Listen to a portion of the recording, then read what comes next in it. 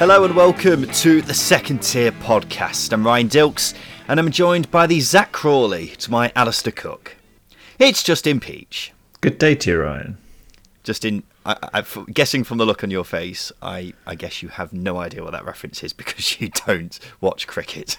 No, I don't watch cricket. I have no idea what you're talking about. No, basically Zach Crawley is England's opener at the moment and he is pretty useless. How are you, Justin? How was your Christmas?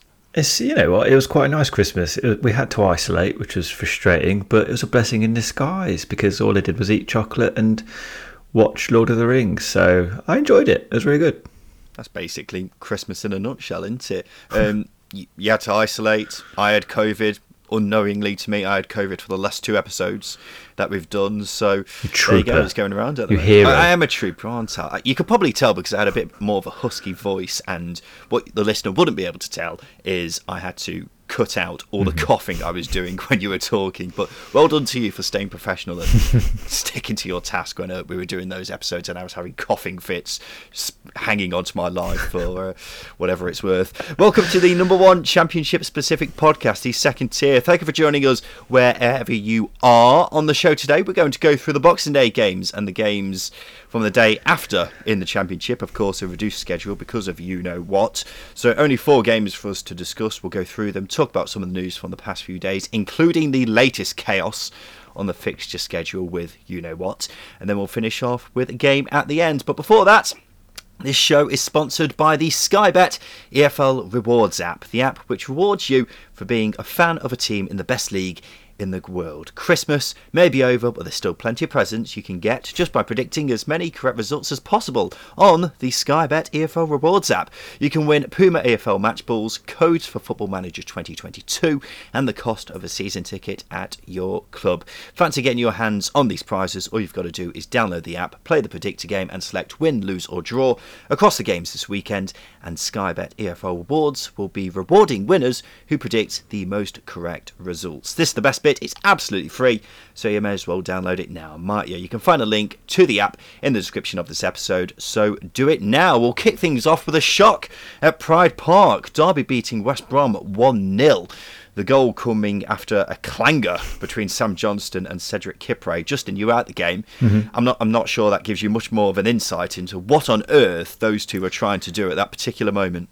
It was bizarre, wasn't it? It seemed to happen in slow motion as well. The fact that the ball was such a lofted ball from Ryan Alsop in the Derby goal, and it seemed to bounce a couple of times, and then it just seemed they were under no pressure. Kipre and Johnston. Johnston was coming outside of his area bizarrely. He could have stayed in the area and waited for the ball to come into his hands or from Kipre, and then Kipre was completely unknowingly heading it into Johnson, who was about a foot away from him. Why was Johnson so close to him is what I want to know. This is a goalkeeper who's got international caps for England, and he's dropped a clanger badly there, and I think Kipre is also to blame as well. But it's such a bizarre goal, but a good finish because it wasn't the best of surfaces, I think, for Colin Richards to hit it first time, but he did that and he found the net. Yeah, it was a decent finish, to be fair to CKR, but you're absolutely right. I mean, Johnston, why has he come out of his box? He has no need whatsoever to come out of his box. So you could maybe have a debate about who was at fault, but for me it's Sam Johnston every day of the week. I don't think Kipre had a clue that Johnston was that close to him. It was just a really bad time to start playing head tennis, really, wasn't it? So, yeah, it was a really strange one, but from the game as a whole, obviously being there, Justin, what did you think of it? I think it was obviously a scrappy game. I think how Rooney set his teams up to play Valérien Ismaël's side the past 3 times now is he's matched them formation-wise and he's matched them style-wise, and he's made the game really, really ugly. It wasn't a pretty game to watch. It was frankly quite terrible. But I think that suited Derby better because West Brom couldn't really deal with the second balls, and frankly, I was really frustrated and disappointed with West Brom, even sitting in the stand as a Derby fan, because I felt there was much more to offer from their perspective, and they didn't. If I was a West Brom fan, I'd want my money back because that was, quite frankly, a terrible, terrible performance. Yeah, you're quite right in what you were saying about Rooney. Rooney has got Valérien Ismaël's number, hasn't he? Because every time he's come up against him, he's not lost. And considering you've got 2 teams, obviously Barnsley were doing quite well last season. Two teams at opposite ends of the table in 3 times they've met now. Every time, Rooney's come out with credit from it, hasn't it? So yeah, Rooney doing a fantastic job, as we all know, at Derby, especially considering the circumstances. And this was just another case of that. Sure, they were perhaps a bit lucky getting all 3 points, but at the same time, Rooney is just doing a fantastic job, isn't he? What did you think of the game from a West Brom perspective? Obviously, you're saying West Brom fans deserved their money back after that. I thought, and I know we sound like a bit of a broken record at this point, but if West Brom had a clinical striker, I think this could have been a very different result. You had the Robinson chance in the first half, and then the Hugo chance in the second half, both golden opportunities. And if they hadn't have fallen to 2 strikers who are completely bereft of confidence at the moment, then it could have been a different story. Would you agree with that? You're quite right, but I was really disappointed with West Brom in possession. I thought there was too many occasions where they were trying to play the ball in over the top, but they didn't have that type of striker. Karlan Grant is quite happy to play on the shoulder, but you had Dean Garner and Callum Robinson who liked the ball to feet, and they kept trying to play it in behind. Play it to their feet. You'll get the best out of them when you play it into their feet. And as well as that, the front three on a lot of occasions were too far away from each other, so they're not going to be able to put together any sort of exchange of passes to try and get in behind Derby. Now, Derby, with the greatest respect to them, had Curtis Davis, Richard Stearman and Craig Forsyth as a back three for the majority of the game. The combined age of that back three is it's over 100. It's over 100 years old. 34, 36 and 32, 33. Yeah, so it is. Fair play. Look, if you're not exploiting that and getting in behind them and linking up with your fellow attackers, then frankly you don't win. You don't deserve to win the game. Can't argue with that, really, can you? One player who really stood out for me as being really, really poor for West Brom was Grady Dean Garner. And I remember at the start of the season when I was criticising Dean Garner for how he was playing, because he's been awful all season, hasn't he, really? He's been by far the most disappointing player this season. Because I thought, obviously in the Premier League last season, he had a poor season, didn't he?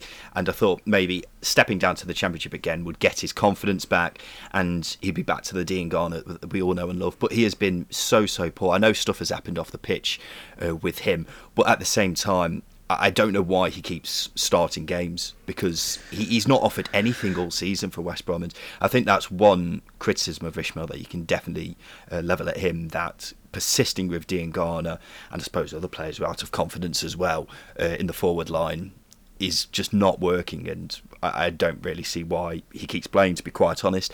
But nonetheless, Derby, they're giving a good old go of staying up, aren't they? I don't want to give any airtime to the conversation about Derby staying up, Justin, just because, quite frankly, I don't think it's worth having that conversation until after January, when you know what kind of state they're in. But West Brom, 2 points off the top 2 now, obviously having a game in hand now. Still not too bad in the grand scheme of things, really, is it? But they desperately need a striker in January, don't they? Perhaps, maybe specifically, a big American striker. It will help, won't it? Josie Altidore might be available. No, you're obviously right. I think you're holding your breath for West Brom until they bring in a striker, because you don't know how good they are, because they create a lot of chances. We know that. We know that from their XG. We know that from seeing them, and the quality chances they create are very good as well. But you just can't really pass a proper judgment on them until they get someone who can put the ball in the back of the net, because they defend really well. Out of possession, they're a very good side, a very good pressing side.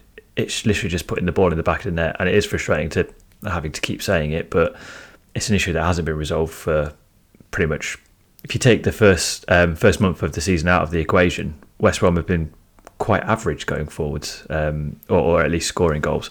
The time stopped on West Brom until they bring in a forward. They probably need another forward. Probably need 2 forwards, I think.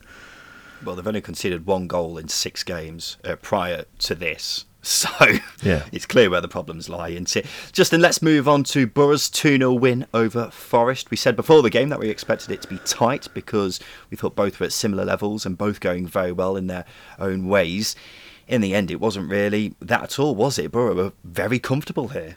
it was a very comfortable game for Borough. I think it lent more towards how good they were out of possession. Again, I was talking about West Brom then about how they are out of possession, but I think this Borough side under Wilder probably have impressed me the most when it comes to playing without the ball. They're organised in their press, everything's unified and in tandem, which is what we saw with Sheffield United. And Sheffield United were, again, going to see them. I thought they were one of the best teams in a division under Wilder, and I think Wilder can certainly get to that level with this Borough side, because, as I say, the team, how they played without the ball, you look at the Ryan Yates incident situation, that was caused by Borough's press. They were very good. They were clinical as well, which Forest weren't, and it was a very good win for Wilder and Borough. Justin, I'd happily do a podcast talking about Ryan Yates' own goal, dedicating the whole thing to the own goal. I mean, where do we even start with that? As far as own goals go, this was top quality, wasn't it? On the Chris Brass scale of comedy by kicking it against your own face, I'd give it a solid 6 out of 10. It was pretty good. I was wondering, actually, when I first saw it, I was thinking, was Samba maybe to blame there? But it wasn't at all. It was just an absolute clanger by Ryan Yates. No one else can be blamed for it, really. But yeah, I agree with you. I was really impressed with Middlesbrough. I mean, they've been impressing me more and more every time I see them, and this was just another great performance. 4 games without conceding now, 13 points from a possible 15. Chris Wilder doing a sensational job, and when you see how they've been doing recently, and I mean this with no disrespect to him, it's hard to believe this is the same team we saw under Neil Warnock, isn't it? The players look full of confidence. Defensively, they're rock solid. They're now creating plenty of chances in games as well. They're a side to be feared, and it's even scarier when you keep in mind that they're more than likely to strengthen in January. But the Wilder Revolution, Justin, it's going swimmingly well, isn't it? Well, we've said before, he very rarely makes teams poor, if that makes sense. He improves every side he manages. He makes them better, and he leaves them in a much better place than when he found them. And he's doing that with this Borough side, and we're seeing it in a very short space of time, just what he can do as a coach, as a manager, because they were very average under Warnock. Average was average. It was okay. It was nothing special.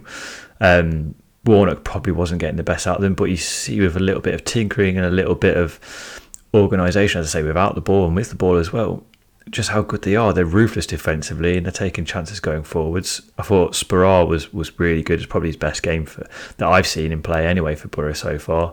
As I Jones is looking very, very comfortable at the right wing back, almost eradicating the need to recall Jed Spence, which is quite interesting. But yeah, there's not much to really dislike about this Wilder side at the moment. I think they haven't pulled up any trees yet either. They haven't really, I don't think, really got going under Wilder, which is, as you say, quite frightening.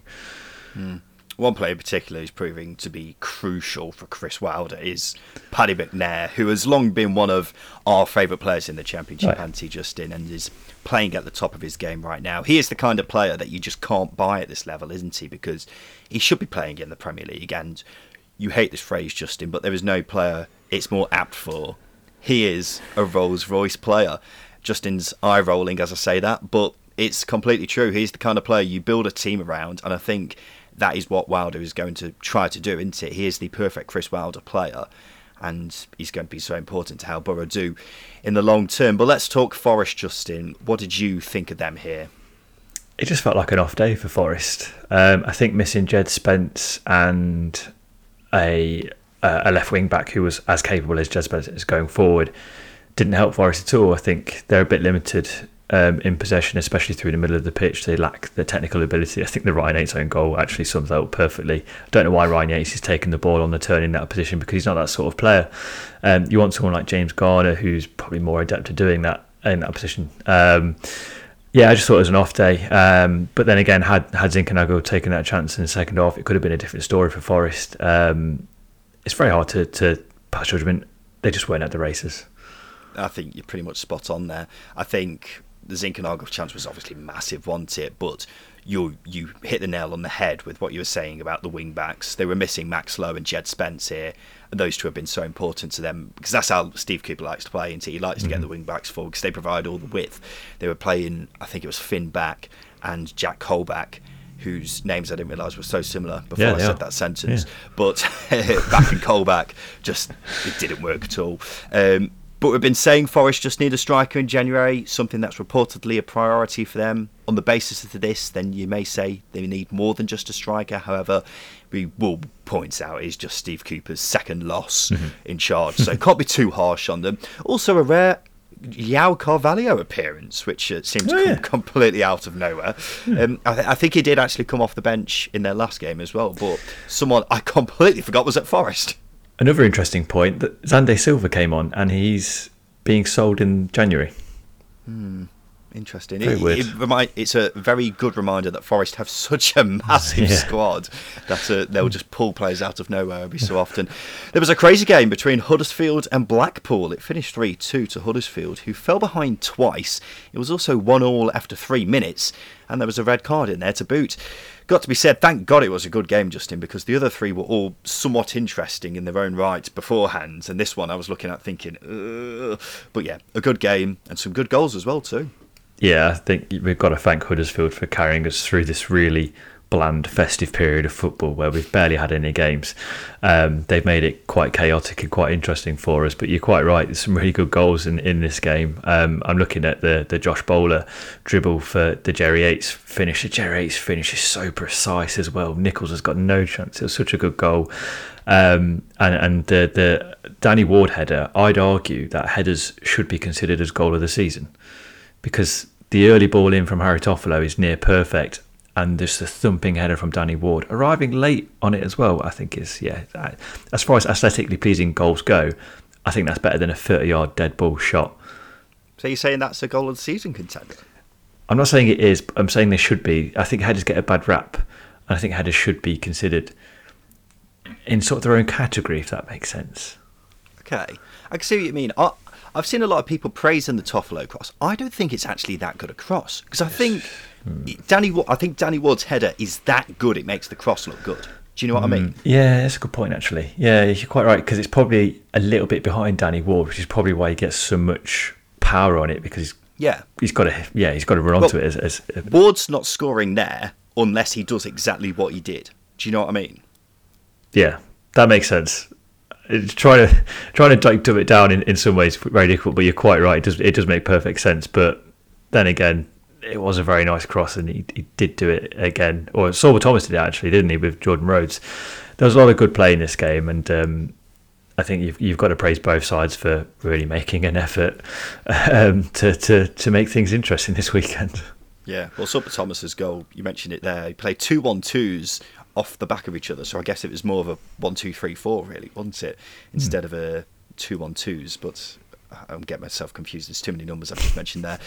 Hard to deny that Jordan Gabriel's red card for Blackpool wasn't a game-changing moment, isn't it? Blackpool were 2-1 up at the time, and it was just very silly, wasn't it? Already on a yellow, he pointlessly dives in and then sends Lewis O'Brien on his neck, basically. But Justin, Huddersfield now somehow back in the top six. They have obviously played more games than the rest of the teams in the division. Where do you think they need to strengthen in January?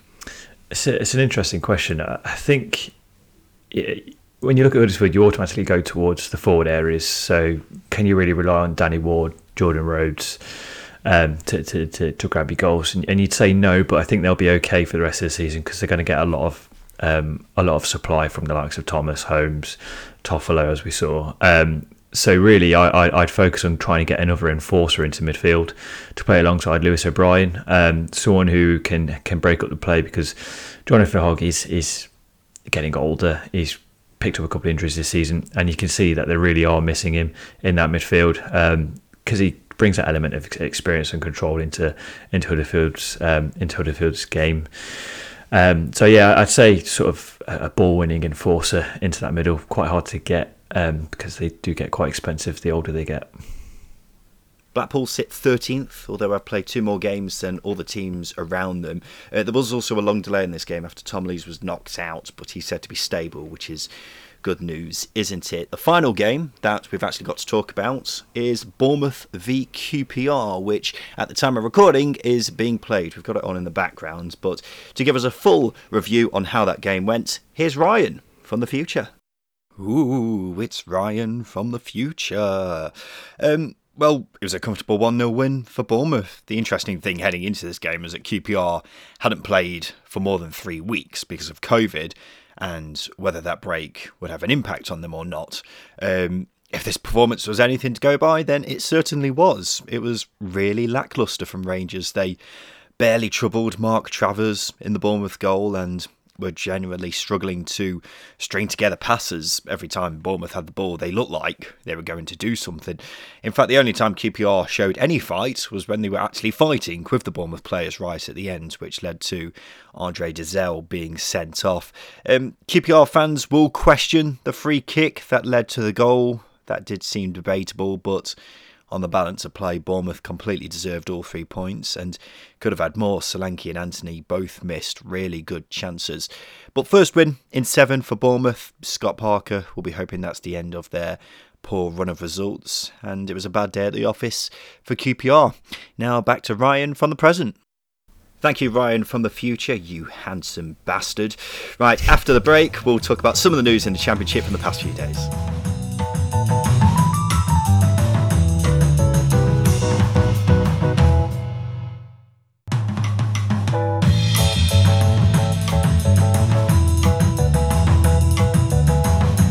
Welcome back to the Second Tier podcast, and now it's time for this.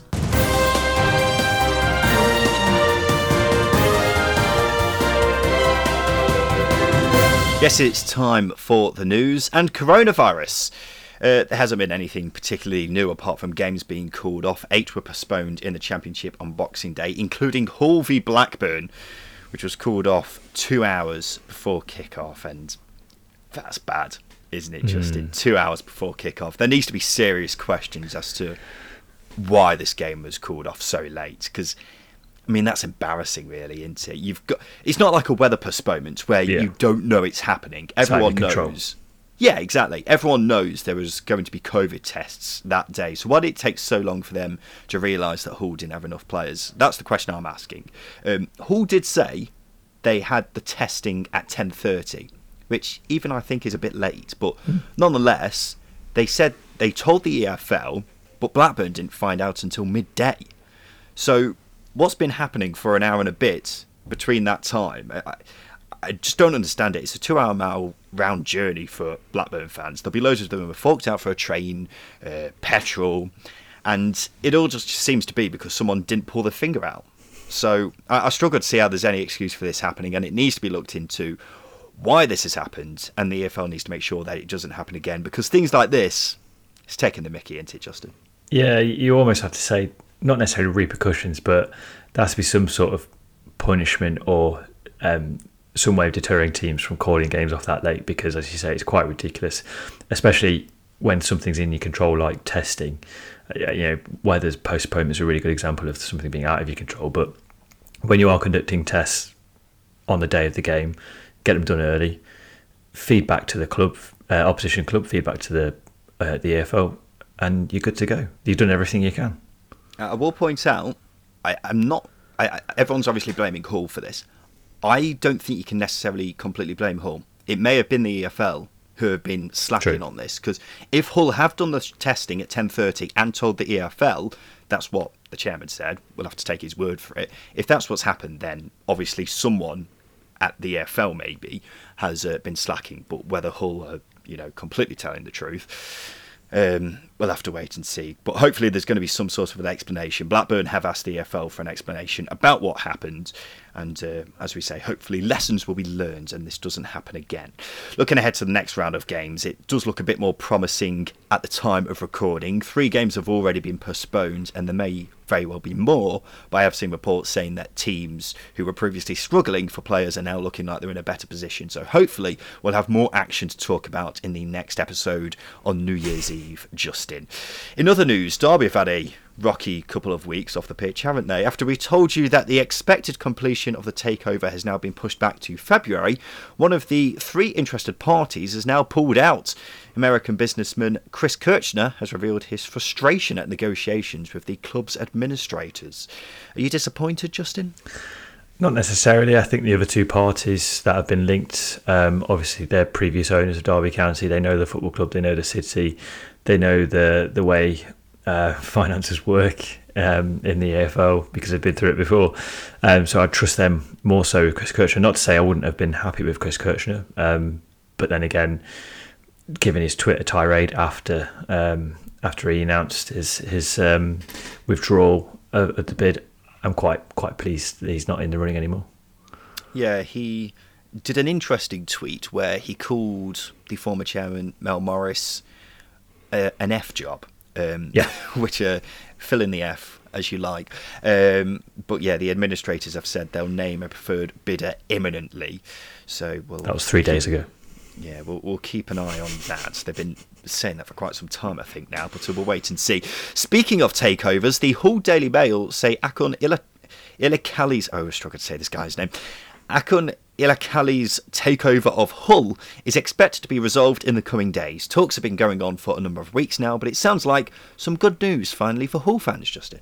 Yeah, it's really good news. We've mentioned before that they've been waiting a long time. Hopefully it happens a lot quicker than Derby's last 3 takeovers, because obviously we say we get told a date and then it takes longer than it does, but hopefully the Allams go through with this sale, because I know that in the past they've backed out of selling the club to bidders. So yeah, hopefully this goes through and Hull fans can put that period of uncertainty behind them. Absolutely. Shall we do some transfer chat, Justin? We'll start with West Brom. I like the excited ooh then. More of that, please. The Telegraph says they're in talks to sign Daryl Dike. West Brom, this is. They're in talks to sign Daryl Dike on loan from Orlando City with a view to a permanent deal. Dike, of course, worked with Valérien Ismaël at Barnsley last season and did very well.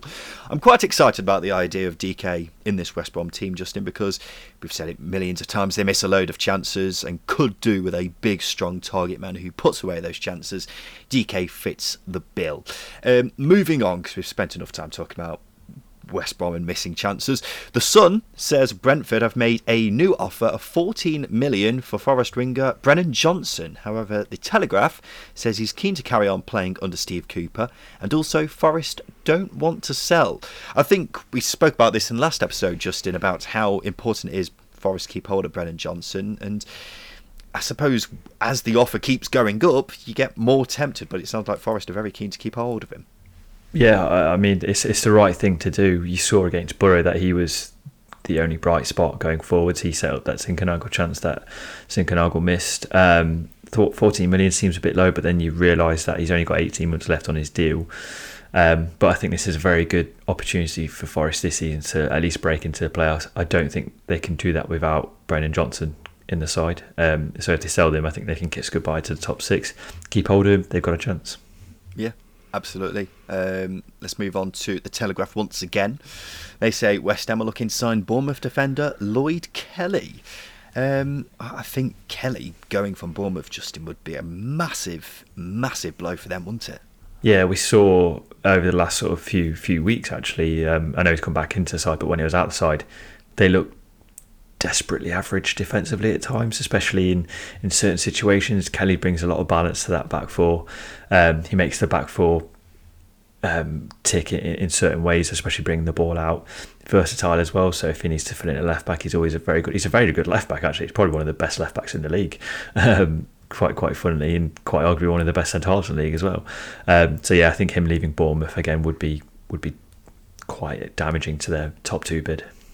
Yeah, I completely agree. I think he's so important to the way that they play in terms of Scott Parker wanting to play the ball out, because I think he is probably one of, if not the best ball-playing defenders in the division. He's absolutely superb defensively, and I'm sure he will end up in the Premier League at some point, whether it's with Bournemouth, West Ham or some other Premier League side, but he's a top player. I don't want to see him leave Bournemouth, and I think it'd be a very big mistake for them to let go of him as well.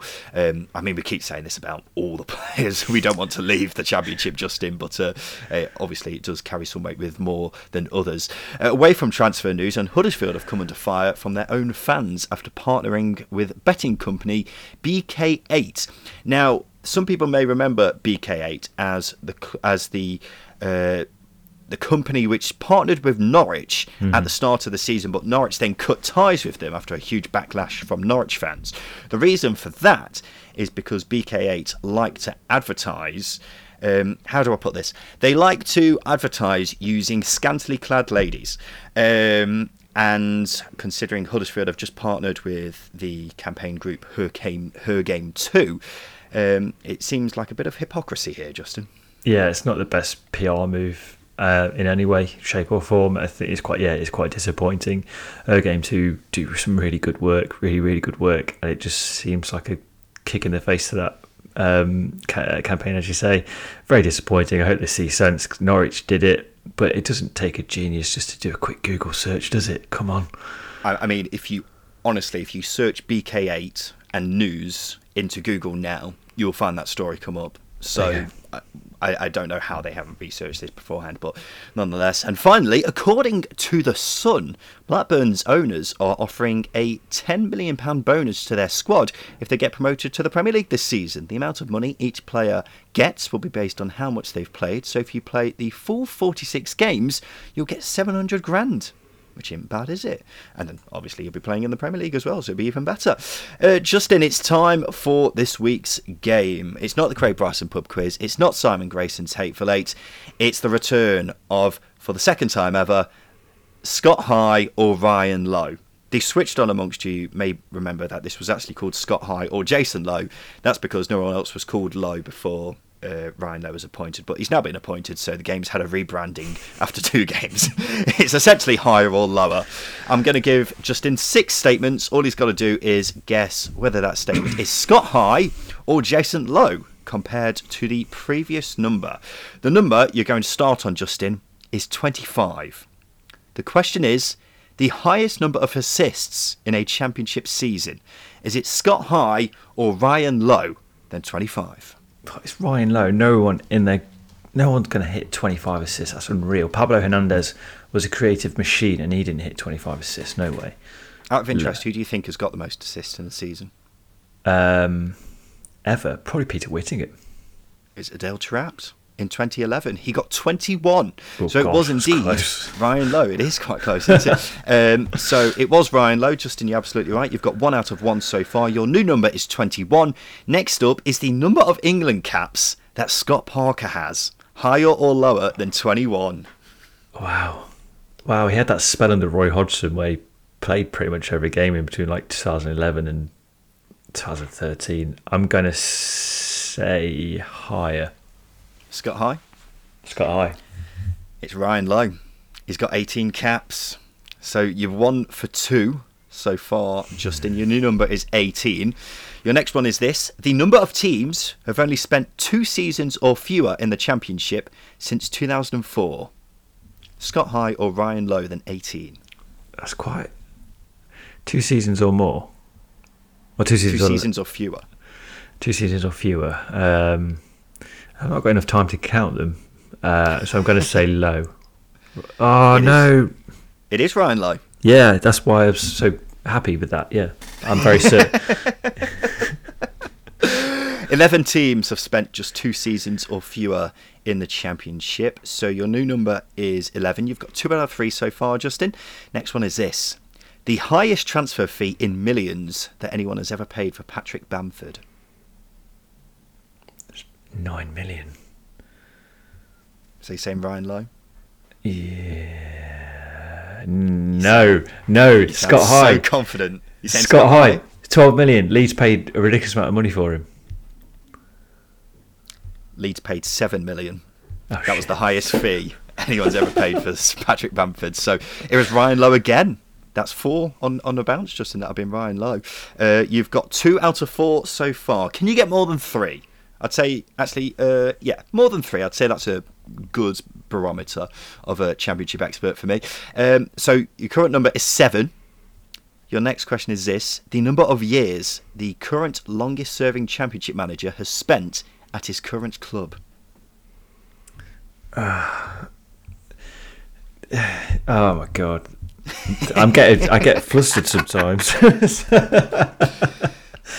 Has a Championship manager spent more than 7 years at his current club? Well, I can't even think of any managers. Can't think of any managers. No, I can't. I'm trying to think. Ishmael, Silva, Parker. All of them became managers in summer, so I'm going to say Scott High, because we've not had a Scott High. It's Ryan Lowe again. Have you done any research this week? Or The longest serving Championship manager is Tony Mowbray, 4 years at Blackburn. Of course, I don't know why I thought someone's managed 7 years. Gareth Ainsworth's the only one I could think of. I was going to say 8 years is a long time to be the manager of the same club. Your final one is this, Justin. It's the number 4 that you're on. Your final question is the number of Russian players to have ever played in the Championship. Is it Ryan Lowe or Scott higher than 4? I can't even think of any Russian players that have played in the Championship. So I'm going to say Ryan Lowe. The number of Russian players to ever play in the Championship is 1. Who was it? Can you not think of it? Big Reading striker? Pogrebniak. Yeah, only Russian Really? to have ever played in the Championship, yeah. That's amazing. It's a fantastic stat. I suppose it doesn't really happen. You don't really see many Russians go abroad anyway, really, do you? True. And he was, obviously came down with Reading, didn't he, when they were in the Premier League and had loads of money. So, yeah, Pavel Pogrebniak, the only Russian to have ever played in the Championship. So you got 3 out of 6, Justin, which is all right. I'd say it's probably below average. It's mid-table. I'll take mid-table. Mid-table. There we go. Well done, Justin, to you, and thank you, listeners, for tuning into the second tier. Obviously, it's a short one because there isn't much to talk about. I thought I'd take this moment to ask the listener to give us a rating, Justin, because I say this every time we do this. We don't ask you guys to do it very often, but we really appreciate it, and it helps us grow massively. So if you take the time to give us a rating on whatever podcast supplier you listen to or you use, then it goes a long way to helping us grow as a podcast, and we would very much appreciate it. Give us a review as well if you're on Apple Podcasts, because that would go down with us very well. Our next episode will be New Year's Eve, which is quite a frightening thought, isn't it? Just in the final day of the year, the final podcast of the year, and it'll be 2022. So we'll be back then, ladies and gentlemen, to give you a roundup of all the games that are actually going ahead on the couple of days before New Year's Eve. So we look forward to seeing you then. This has been the Second Tier Podcast. I have been Ryan Dilks. I've been Justin Peach. Thank you for listening.